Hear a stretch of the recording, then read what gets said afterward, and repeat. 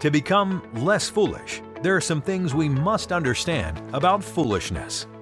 This message is the second in the series, Wiser. The message is entitled, Foolproofing Your Life. Here is Pastor Dale O'Shields.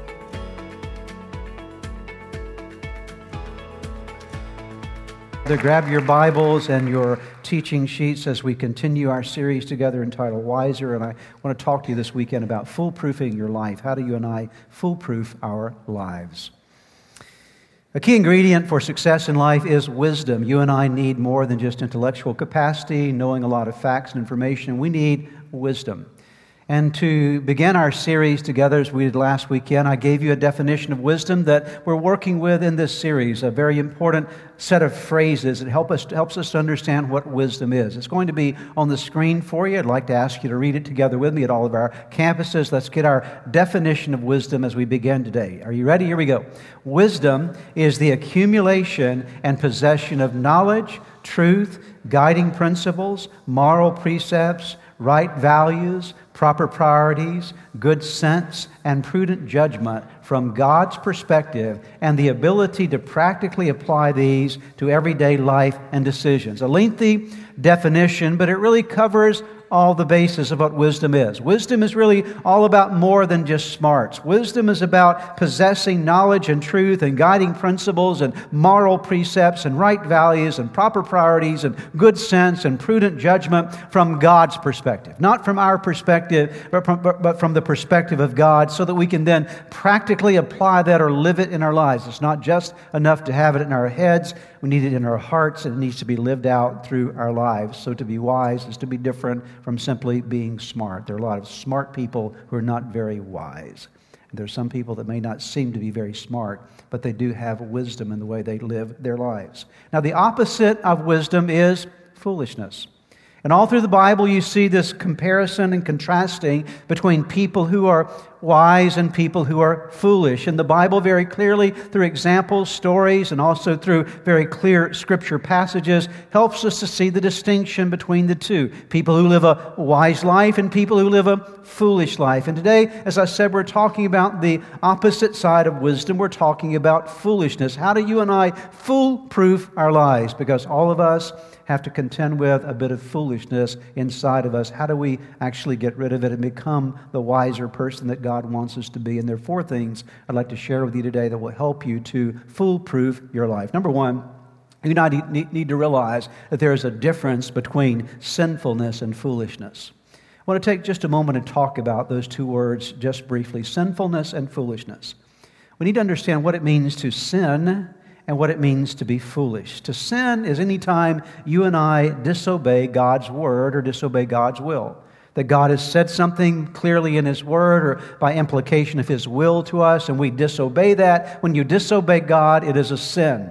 A sin is a very serious thing. A sin is an affront to God. It is a rebellion against God. The best definition I've ever heard of sin is found in its spelling, S-I-N. So right in the center of sin is I. When I'm living for I instead of God, then I'm living in sin. I'm disobeying God, doing my will instead of His, following my word instead of His word, or the word of the world around me instead of His word. Foolishness is simply a lack of judgment.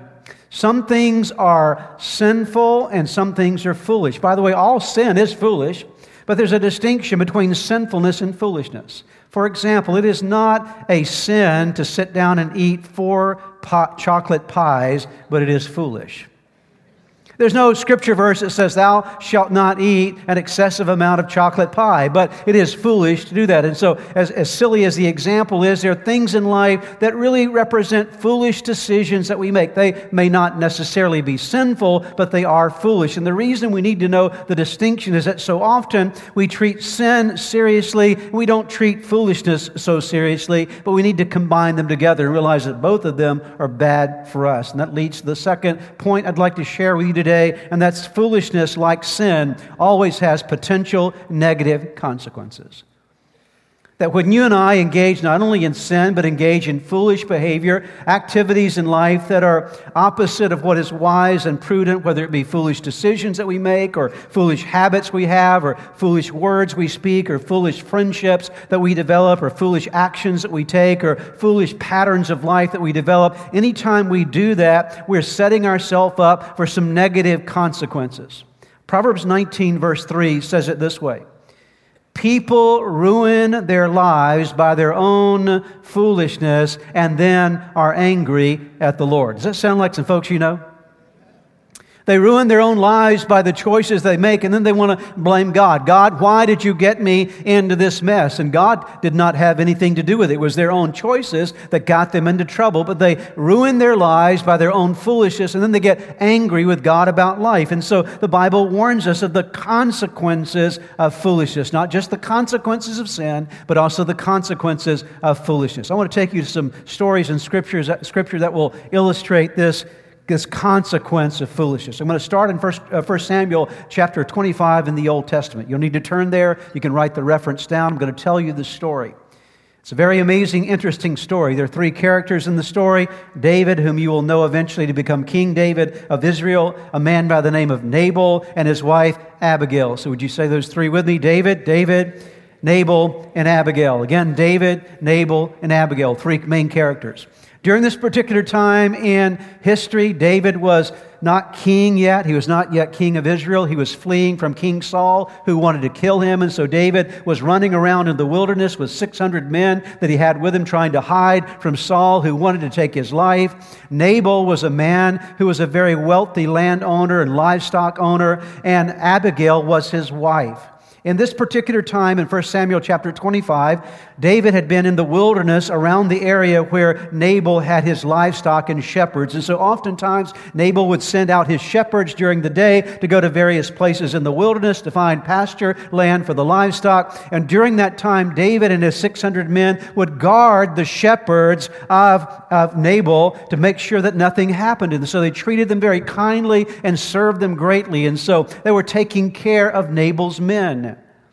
And when it came time for David to move on, David sent a delegation to Nabal and said, you know what, we need some supplies, and we realize that you have a lot of resources. We're just simply asking that you would give us some food for our journey. We've taken good care of your men while we've been around them. We've tried to be kind to them. We're asking for a favor. Would you just help us out with a little bit of supplies for my men so that they can eat? And Nabal resisted. Nabal said, no, not giving you anything. Had a lot of harsh things to say about David. He rejected David's appeal. By the way, the name Nabal in Hebrew means the fool. What happened during this time was Abigail, his wife, learned about what was going on and realized that David now was about to come down upon Nabal and actually attack him and get the food necessary because Nabal would not give it to him. And so Abigail gets a little delegation of her own, unbeknownst to her husband, and goes out and finds David and presents food to him and settles the situation, diffuses everything so that her husband is not attacked and killed there in that moment because of David's anger. The Bible says that 10 days later, Nabal died. He lost his life. David didn't take his life, he just died. He died. And not long after that, Abigail became David's wife. Here's what I want you to see. Foolishness will kill you. Foolishness will kill you. It's not the same as sin, but it can still kill you, okay? And wisdom, because Abigail demonstrated wisdom, wisdom will put you in the royal palace, okay? And so the life that you choose is very significant. Do I choose the pathway of foolishness? Am I going to be a Nabal, or will I be an Abigail? How will I live my life? Jesus made this very clear in his teaching. Listen to what he said in Matthew chapter 7, beginning in verse 24.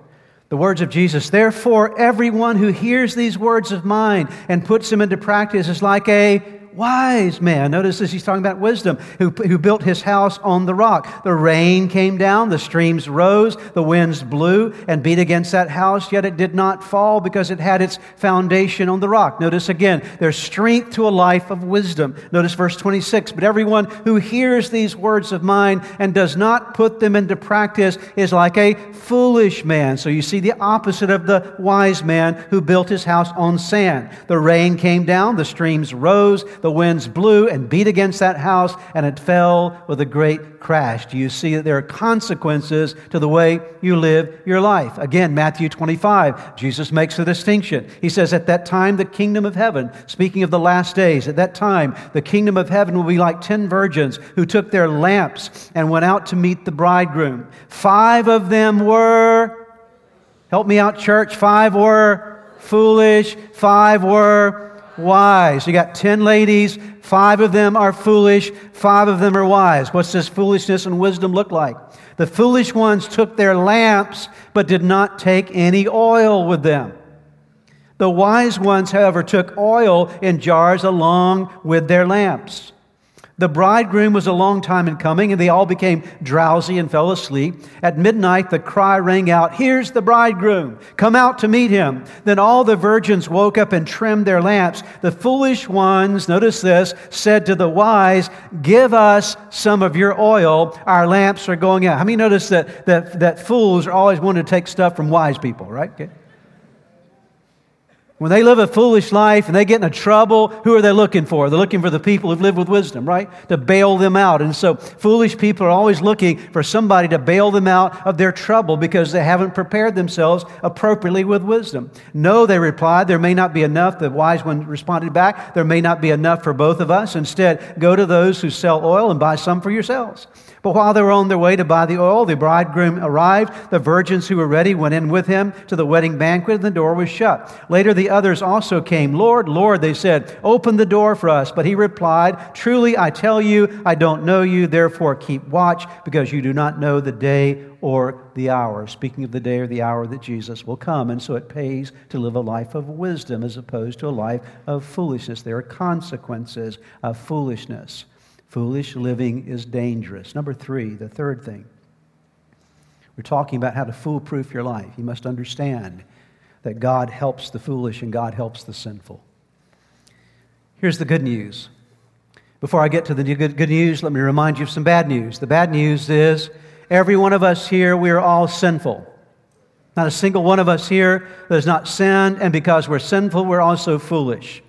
All of us have been foolish in our lives. All of us have foolishness in us. All of us have sinfulness in us. The Bible says in Romans 3:23, "For all," notice this, not a few, but all have sinned and fall short of the glory of God. That's every person here, every person that has ever lived. We've all fallen short of the glory of God. Isaiah the prophet speaks on behalf of God in these words and says, "We all," again, there's that word, "we all like sheep have gone astray. Each of us has turned to his own," or our own way. We are all sinners and we are all foolish. How would you agree with me today and say there's been some point in time that you have disobeyed God, you did the wrong thing instead of the right thing? Go ahead and throw your hand up and go ahead and admit it. All of us have, right? How many of you have done some foolish things in your life? All of us have. We've done foolish things in our life. So all of us are sinners and all of us are foolish. Now it's extremely important that we understand how God treats sinful, foolish people, because that's who we are. Amen?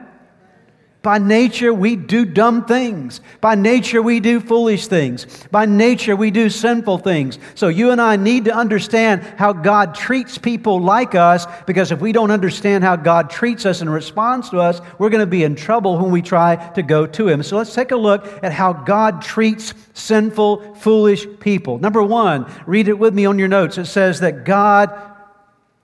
Are you there? Read with me. God does what? God loves and cares about fools and sinners. Is that on your notes? That's not on your notes. Then don't read it, okay? Right? I'll read it. Took you off the hook right there, okay? God loves and cares about foolish folks. Aren't you glad that God loves and cares for people like you and me? Amen? He loves you. Even though you're sinful and even though you're foolish, God still loves you. Romans 5 verse 8 says, "But God demonstrates His own love for us in this, while we were still sinners, while we were still foolish, Christ died for us." And so I want you to know today that if you're sitting there and thinking, you know what, I'm a sinful person, I've made some foolish mistakes, I do some foolish things at times, you need to remember that God still loves you. Number two, God forgives and saves and redeems fools and sinners, that God reaches down to people like you and me, and He forgives us, He saves us, and He redeems us. He gets us back on track with Him. There's a story in Acts chapter 9. Let me tell you the story, a little bit of the context of the story, then I'll read you some verses here in just a moment. It's a story of a man by the name of Saul of Tarsus. And Saul of Tarsus was a very religious, smart, intellectual man, but he hated Christians. This is the early church, right after Jesus has been crucified and risen from the grave and ascended back to the Father, and the church has just started. And Saul was this religious guy that hated Christians. He wanted to kill Christians, get them out of the way. He had this murderous spirit about him toward those who followed Jesus. And so while he had a lot of intellectual ability, he was smart, he was not very wise, because he was actually fighting against the very thing that God was doing through salvation in Jesus Christ. Now let's pick up the story in Acts chapter 9, beginning in verse number 1, down through verse 6. Meanwhile, Saul was still breathing out murderous threats against the Lord's disciples. He went to the high priest and asked him for letters to the synagogues in Damascus, so that if he found any there who belonged to the way, that's following Jesus, whether men or women, he might take them as prisoners to Jerusalem. Let's stop there for a moment. So here's Paul. He's getting all the information he can to go to Damascus to find out anyone that's in Damascus, Syria, that is a follower of Jesus, and his intention is to not only arrest them, but bring them back to Jerusalem, where most likely they will be put on trial and martyred for their faith. This is a guy who is trying to destroy the work of Jesus Christ in the world. Now, if you were God, how would you treat Saul of Tarsus? I think I would zap him. How about you, okay? Let's just get this guy out of the way, okay? He's causing trouble for the church. He's creating all these problems. Let's send an angelic assassination team. Let's get rid of him. Let's knock him out. Let's get him out of the way. That would be the way that you and I would think in human wisdom. But God's wisdom is wiser than man's wisdom.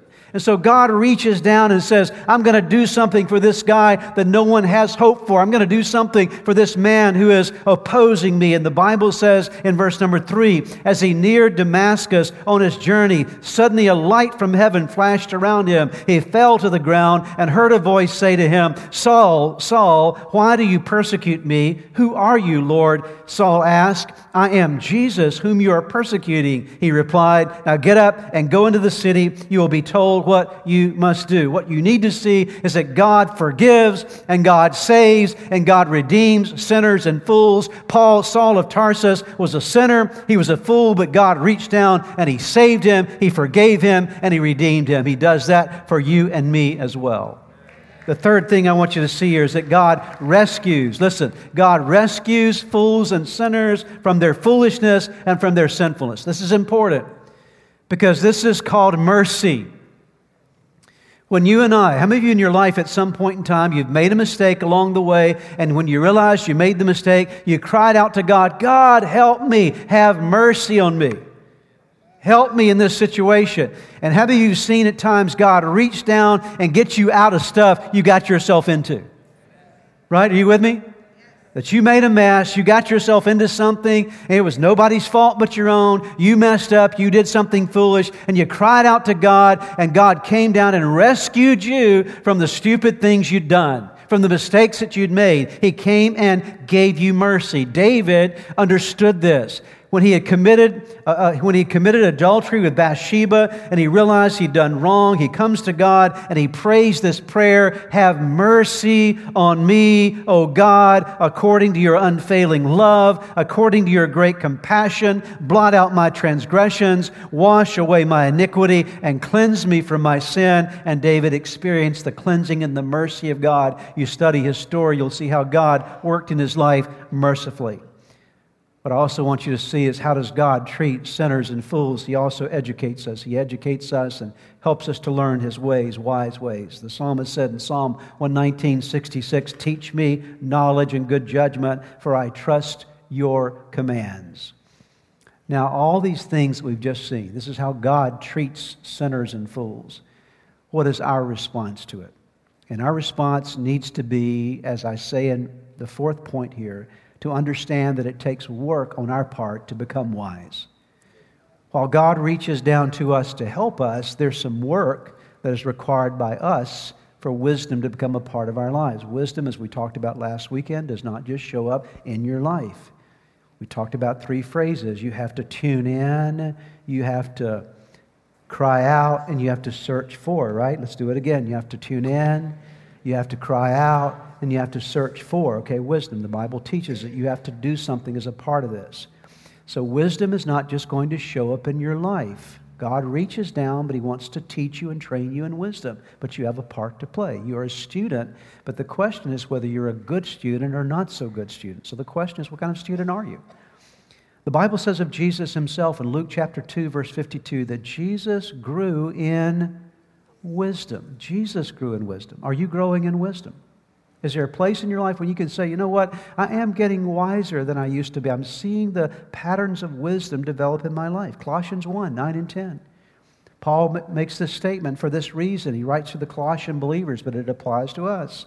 For this reason, since the day we heard about you, we have not stopped praying for you. We continually ask God to fill you with the knowledge of His will through all, notice the word there, through all wisdom and understanding that the Spirit gives, so that you may live a life worthy of the Lord and please Him in every way, bearing fruit in every good work, growing in the knowledge of God. So it's a prayer that is prayed that we cooperate with. We become good students.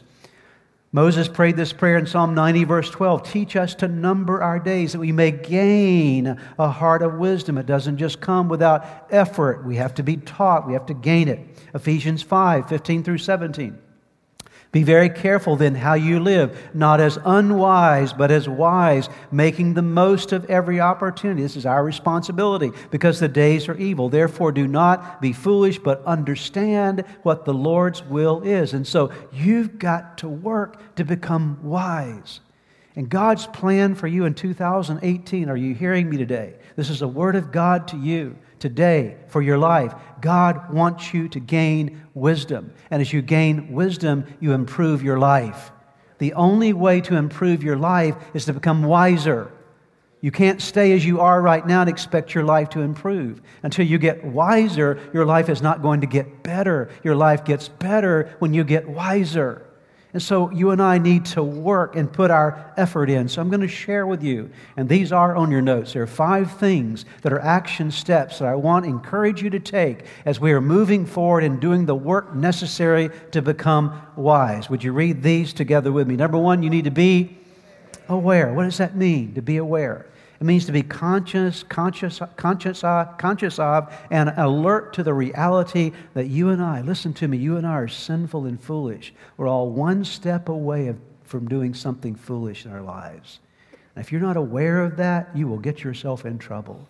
If you don't realize that there's a sinful nature in you that can very easily lead you astray, and there's foolishness in you that can lead you astray, if you're not aware of that, you will not beware of that, okay? So you must be aware so that you will beware of it.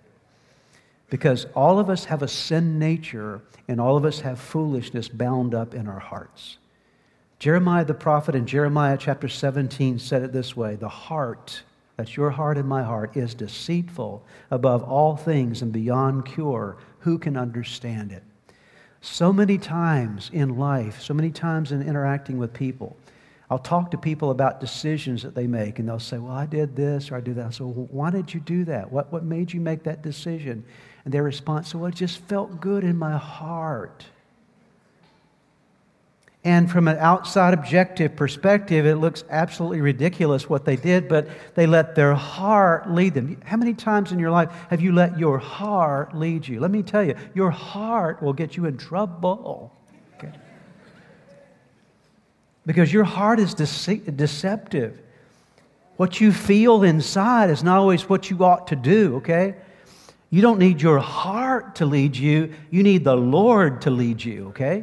You don't need your heart to lead you. You need God's Word to lead you. Sometimes your heart will be telling you one thing and God's Word will be saying something else. And you won't feel what the Word says. You'll feel what you want to do, but if you're going to live in wisdom, you don't do what your heart says to do because it feels good. You do what God says to do because it's the right thing to do. Amen? Okay?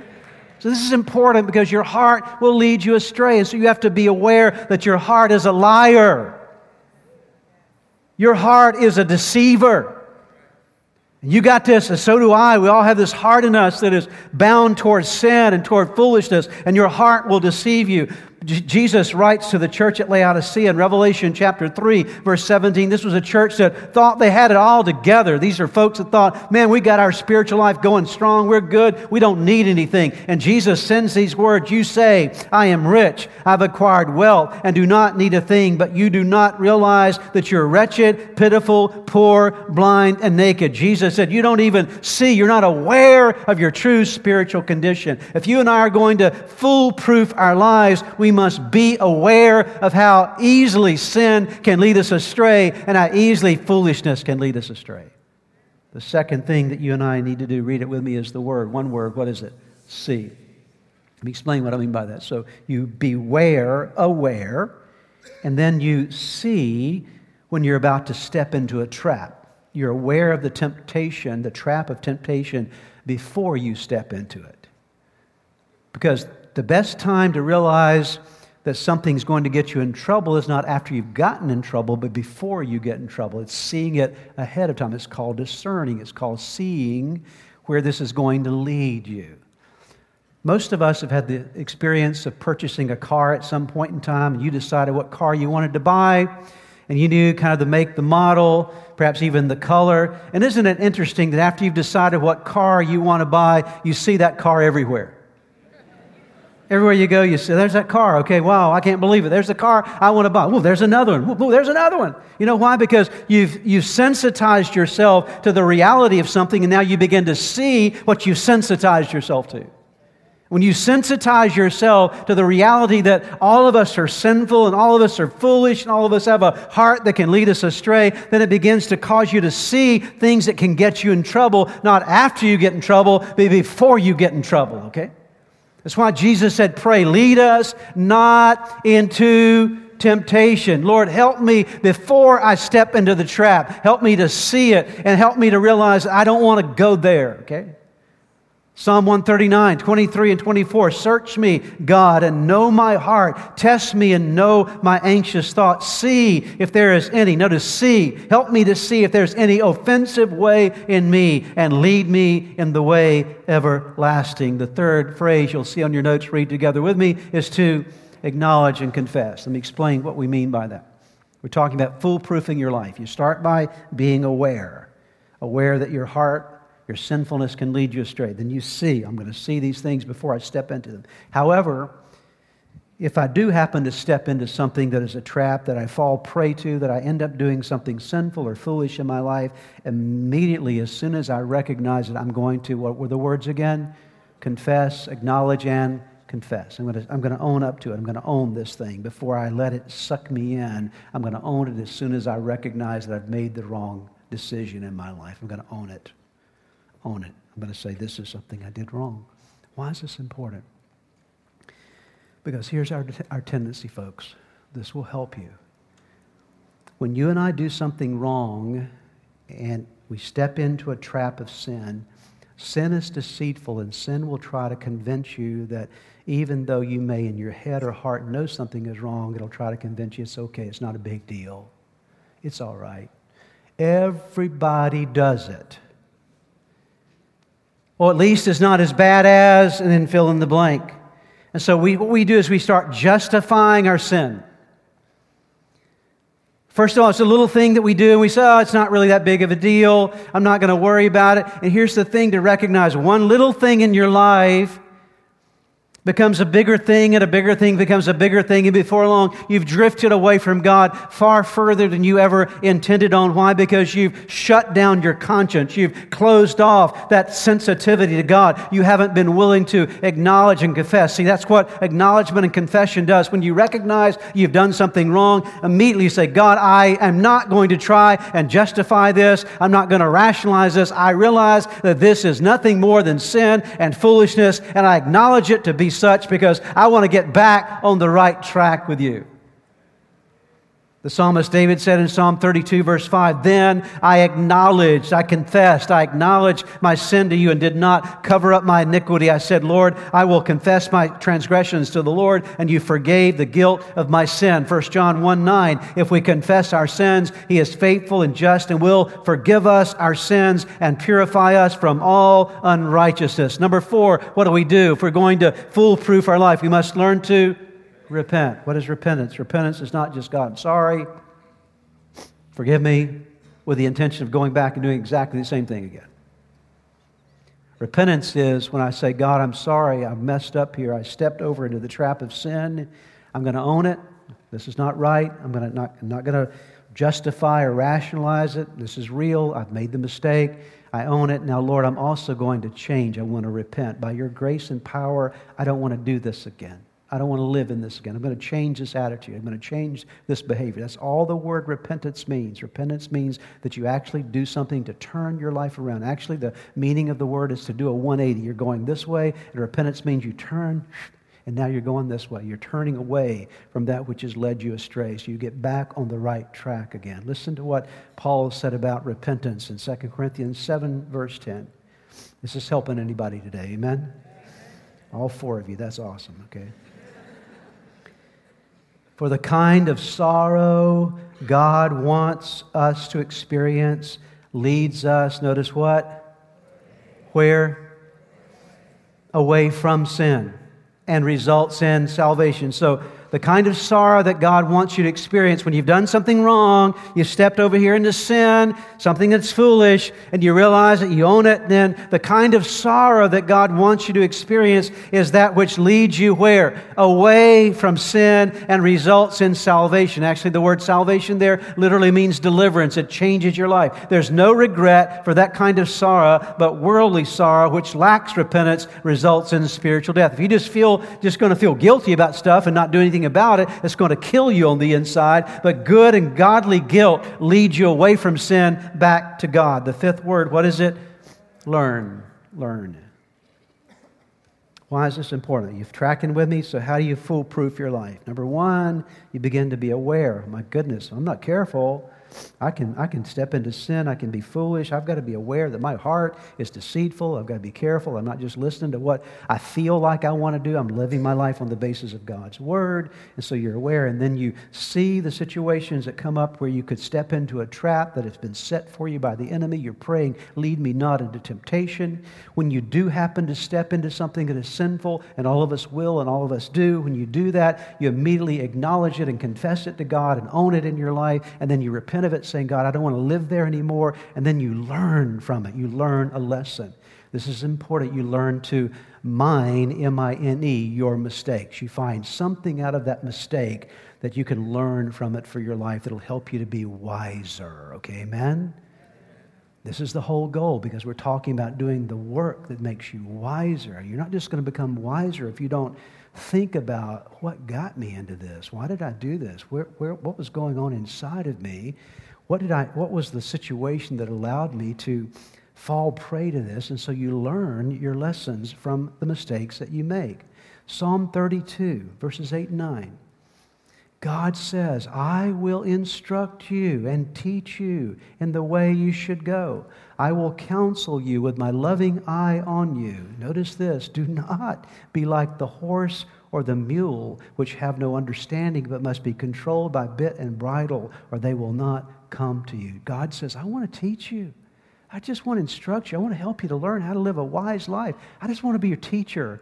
All I'm asking of you is just be a good student. That's all I want you to do. Just be a good student. When I try to teach you a lesson, don't be like a stubborn horse or a stubborn mule. Don't get all stiff on the inside like you some big person. No, get to the place of humbling yourself before me and let me teach you some stuff with your life. And then you'll find out that I've got a better way for you to live your life than you ever dreamed of in your life. But it requires you to not be so stubborn, okay? I mean, you know that God can't deal with you if you're stubborn. He'll deal with you, but it'll be a hard way of dealing with you, okay? The best way to learn is to submit yourself to Him. Listen to Psalm 34:11. Come, my children, listen to me, and I will teach you the fear of the Lord. God's saying, I just want you to come. I just want to be your teacher. That's all I want to do. I want to help you with your life. I'm not trying to hurt you. I'm trying to help you. Come, my children, listen to me, and I will teach you the fear of the Lord. And the fear of the Lord is the beginning of wisdom, the Bible says. James 4, and with this we're going to conclude. Listen to what it says. But He, God, gives us even more grace to stand against such evil desires. As the Scripture says, God opposes the proud. Notice, did you hear that? What does God do? What does it say, folks? Help me out here. What does He do? Let me tell you something. You don't want God opposing you. Amen?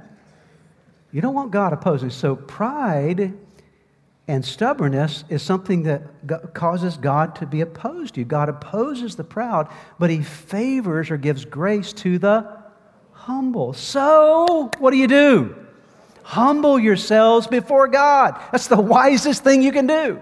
So humble yourselves before God, resist the devil, and he will flee from you. Come close to God, and God will come close to you. Wash your hands, you sinners. Purify your hearts, for your loyalty is divided between God and the world. Let there be tears for what you have done. Let there be sorrow and deep grief. Let there be sadness instead of laughter and gloom instead of joy. In other words, it's saying, take seriously when you've walked away from God. But then it says, humble yourselves before the Lord, and what will He do? He will lift you up in honor. God's just simply saying, would you just learn, okay? Would you just be a good student? Don't be so stubborn, and don't be so proud, and don't be so resistant. Don't think that you got your life all together, that you're all that. You're not. I want to help you. And the only way I can help you is if you'll humble yourself before me. And if you'll do that, I will lift you up in honor. I'll help you to have the life that's based in wisdom. God wants to help you and me. He has a plan for your life that is amazing. Did you hear me? God has a plan for your life that far exceeds anything that you can imagine. But to get to the fullness of God's plan for your life, you have to grow in wisdom, which means that you have to foolproof your life. You have to learn to be less foolish and more wise. Would you bow your heads together with me as we pray? Father, in the name of Jesus, I thank you for your word today. We're so grateful for your love for us. Thank you that you care about us as sinners, as foolish people. Lord, we've all sinned against you. We've all done foolish things for which we're sorry, Lord. We thank you that you're a God that forgives and saves and redeems. We thank you that you are the God that helps us and teaches us and instructs us in new ways of living. And I pray that each one of us would simply be good students, Lord, of you. I pray that as we're moving into this new year, that you would help us to humble ourselves before you, Lord, to come close to you so that you can come close to us. You can help us to gain the wisdom that you desire for us so we can experience the life that you want us to live. And we thank you for this in Jesus' name. I would like to close today by giving you an opportunity to ask Jesus to be the Lord of your life. Would you pray with me right now? Right where you are, just simply bow your head with me, and I'm going to give you a prayer to pray, and you can simply speak this prayer out, whisper this prayer out, and from the sincerity of your heart, call upon God, and I promise you that He will hear and answer you. So let's pray together. Start by simply whispering the name Jesus. Let there come from your heart just the declaration of His name. Say, Jesus, I know that I am a sinner, that I have fallen short with you. I'm sorry for all of my sins. Jesus, I believe in you. I believe that you are God's Son. I believe that you are the Savior of the world. I believe that you died on the cross for my sins.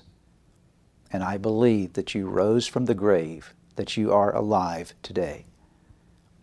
Now pray these words. Say, Lord Jesus, come into my heart. Come into my life. Forgive me of my sins. Give me a new start in you. I commit my life to you. In Jesus' name, amen. Now, if you prayed that prayer with me, I want to encourage you with a promise from God's Word that says that when we call upon God's name, we call upon the Son of God, there is salvation that comes to our lives. He changes us from the inside out, and you become a new creation. Old things pass away, all things become new. And that's exactly what has happened to you today. Your next step really is to make sure that you get into a good Bible-believing church. And you begin to study God's Word, get God's Word in you, and to make sure that you get a copy of the Bible if you don't have one, and begin to read it. Spend some time every day in prayer. And I would encourage you also to check out the resources on our website that will help you to get going in your relationship with Jesus. You can find them at church-redeemer.org. Get those into your hands. Get started in your new life with Jesus Christ. Thanks again for joining us today. May God bless you, and we look forward to seeing you next time. If you've prayed with a pastor today and made a decision to follow Jesus Christ, we have some resources for you on our website. Just go to church-redeemer.org/anewyou. We pray that this message was a blessing to you.